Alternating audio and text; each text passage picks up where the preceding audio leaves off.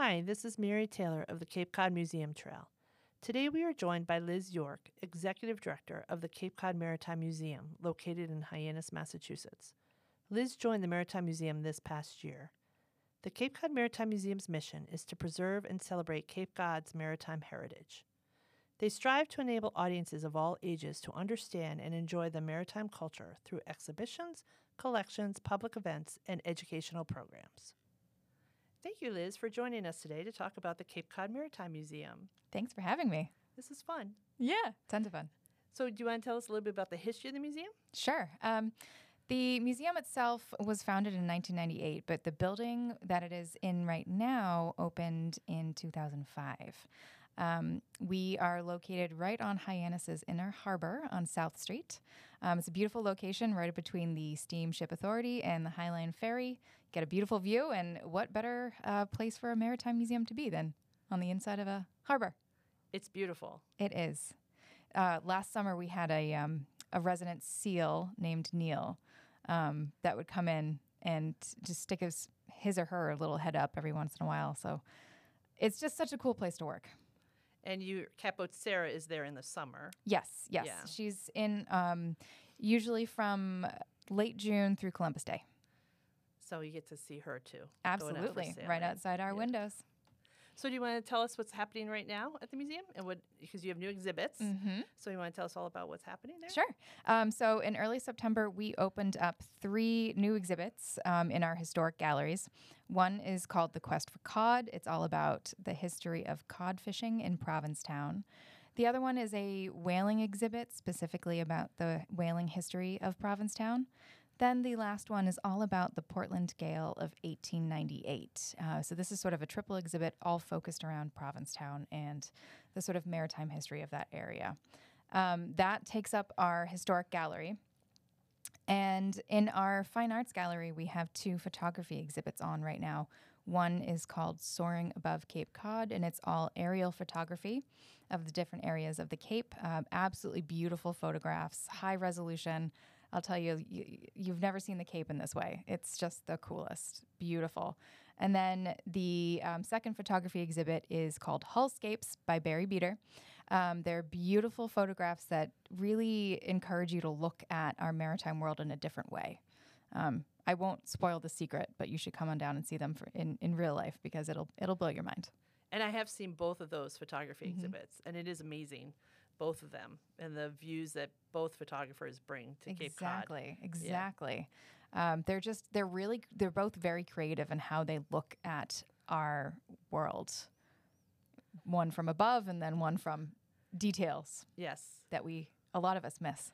Yeah, that we don't see. Exactly. And it's surprising what he found in Hullscapes. Mm-hmm. I completely agree. So with the historical exhibits that you have now, as you're putting them up and as you're learning about the exhibits, what facts did you learn that were new and exciting that people should look for when they're there? Oh my gosh, so many. So the not being born on the Cape or being from the Cape, I always looked at Provincetown as more of an artistic community. I never had any idea that it was a big fishing community. And so there's this one part of the exhibit on the history of cod fishing in Provincetown that shows just how many acres of land in Provincetown, their streets and front yards of houses were taken up with the salted cod that they would bring in. That when the fishing the schooners would bring in hundreds and hundreds of pounds of cod. They would salt it, dry it down, and then they would just lay them out on the street on these different racks. So they would dry in the sun and salt. Really? Yep. Beautiful, beautiful photographs from 1850, 1860, 1870 of literally people's front yards covered in these racks. They call them fish flakes, and they would basically be preserving the fish because this was before we had commercial freezers and other sort of preservatives that we now use for that. So they would just dry them down. And there would be hundreds and hundreds and hundreds of stacks of these all across town. And were the fish owned by the yards, like the homes, or did they go They were to just- their they were- neighbors and say, "Could you please hold my fish and dry them out?" That, yes, they would. They were usually owned by the fishing fleets. Each specific captain or owner of the boat, whether it be a larger corporation or mom and pop type. But they would use up all available space that they would have, and I think that whether that be the captain's front yard or the captain's sister-in-law's front yard, who knows? There's right outside the Masonic Lodge in Provincetown, there's a great photograph of that whole commercial street area just covered in the fish flakes, just stacks and stacks of them.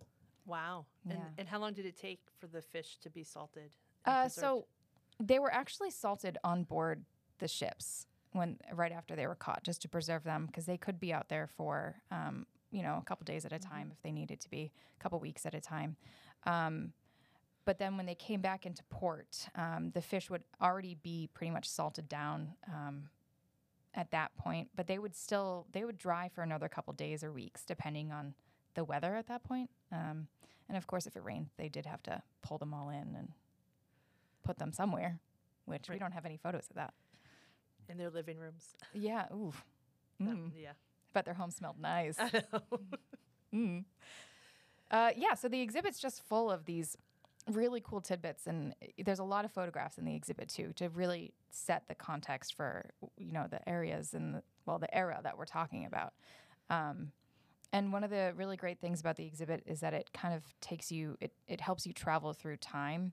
So you start off in the early 1800s and the fishing economy that really helped put Provincetown on the map.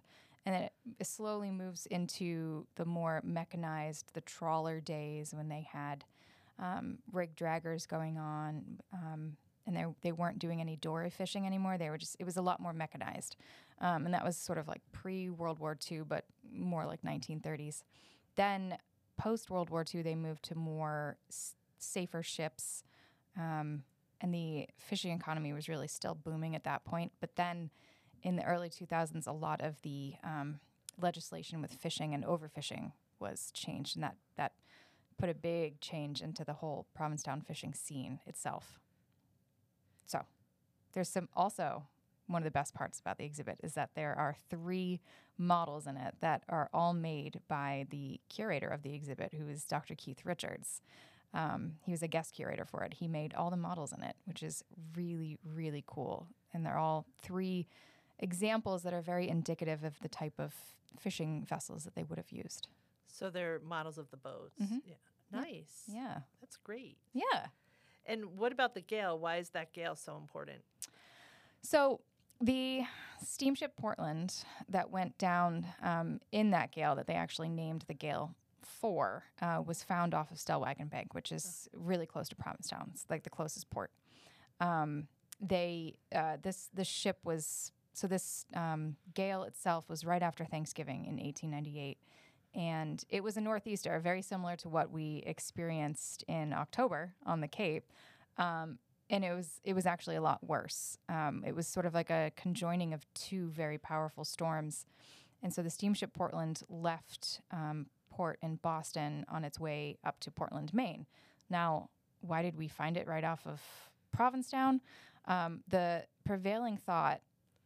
So no one on the steamship survived. So no one lived to tell what happened. But the prevailing thought is that the winds were so powerful, and because it was a paddle steamer, it was really just so far blown off course and basically disabled from the high winds. Maybe she lost part of her superstructure. But we do know that paddle boats like that were just really not built to be in rough seas at all. Most of those types of boats were always used on inland waters, like lakes or like the Hudson River. So that's sort of the prevailing thought. Now, why it's connected is because it was found pretty close to Provincetown. So it's a very sad yet interesting story about this sort of mid to late days of steamboats on waters like that. And the sinking of the Portland really made a lot of changes in boats going on open waterways like that. They usually, a majority of the boats that went out after that were steel-hulled with screws propellers.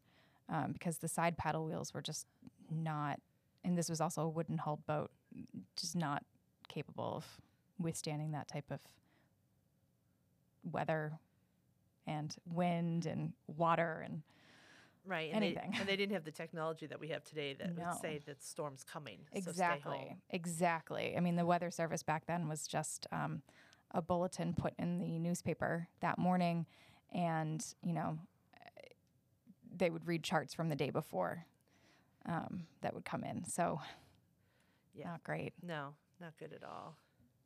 Yeah. So then on that happy note, Oh, yeah, right. I know.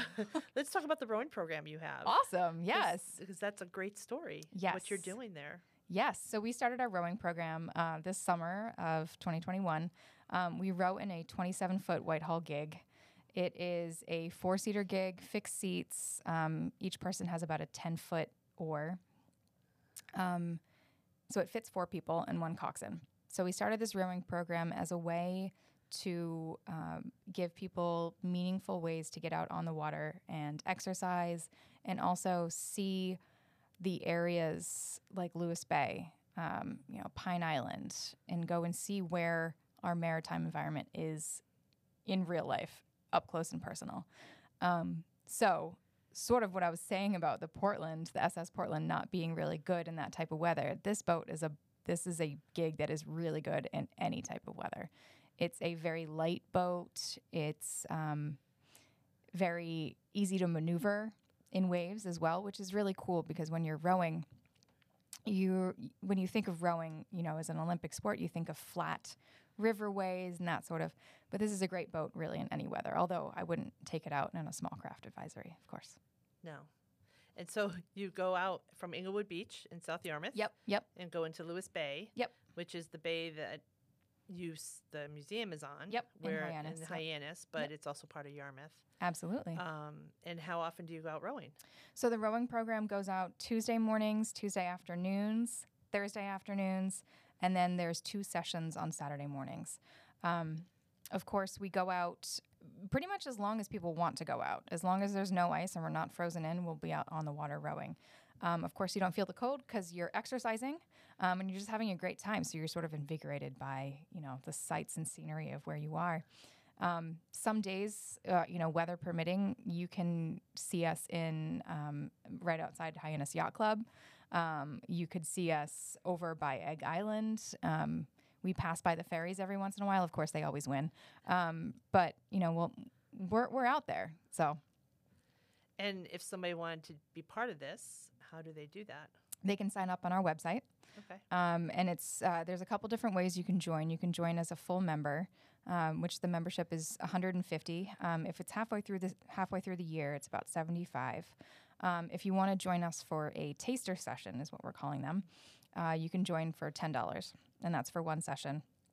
And I should also specify that our rowing program is perfect for anybody, any skill level. If you're over 18 and you're able to pull an oar, that's all we look for. This is perfect for people who have never been on the water, who've never been in a boat, who have never done any rowing in their life, or this is perfect for people who are veterans at rowing. It's a great way to get out on the water and row a boat, get some exercise, and learn how to row and learn the sort of seamanship of being, what is a coxswain? What is a stroke seat? What is seat number 2 and all that? And you all were brave enough to be in a race in Hull.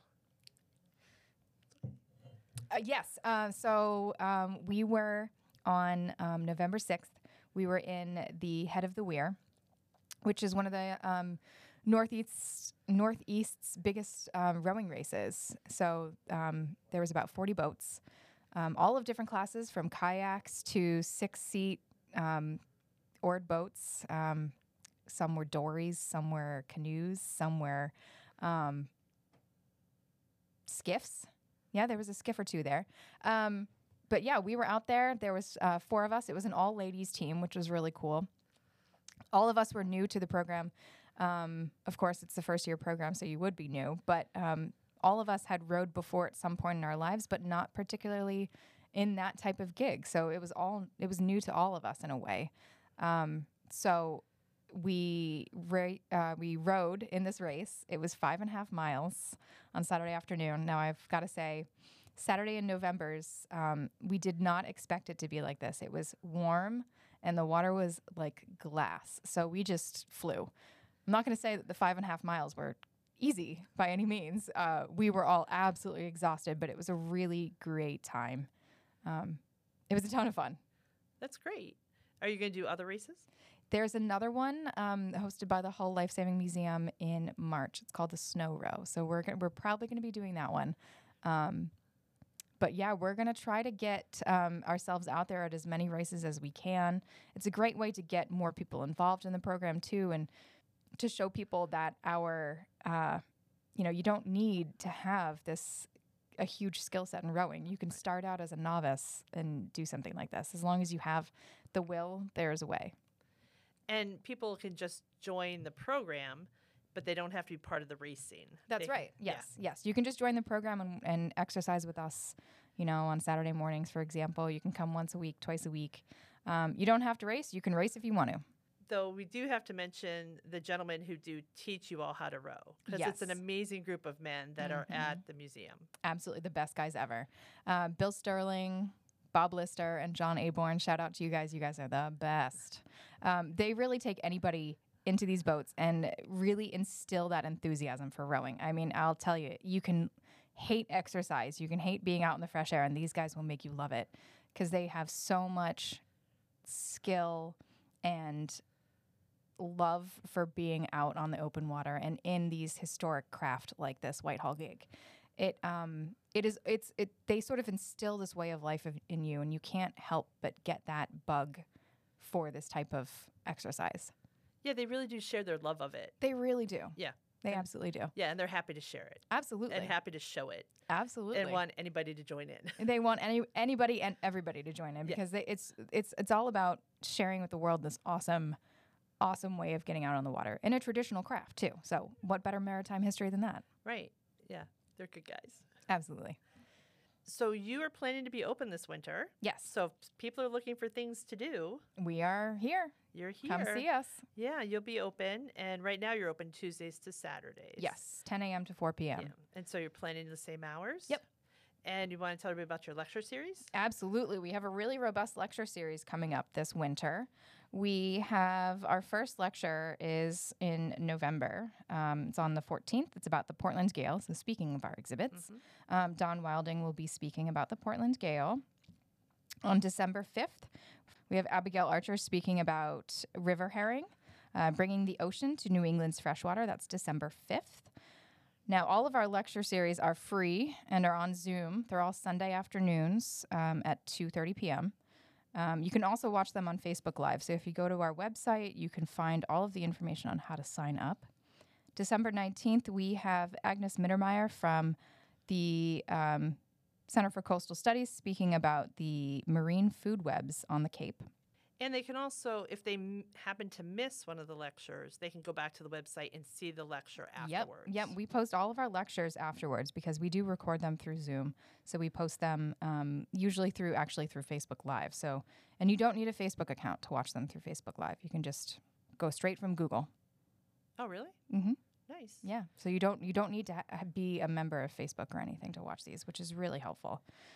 We also have on January 2nd, we have a lecture about sea turtle rescue by Bob Prescott. We basically have lectures every 2 weeks. Actually, we've booked them through May. So if you look at our website, you'll see we've got a bunch of different lectures coming up. Some of them are marine bio-based, some are historical-based, others are ecology-based, others are more of tales from the high seas. But there's always a sort of a variation in topic and how they're scheduled.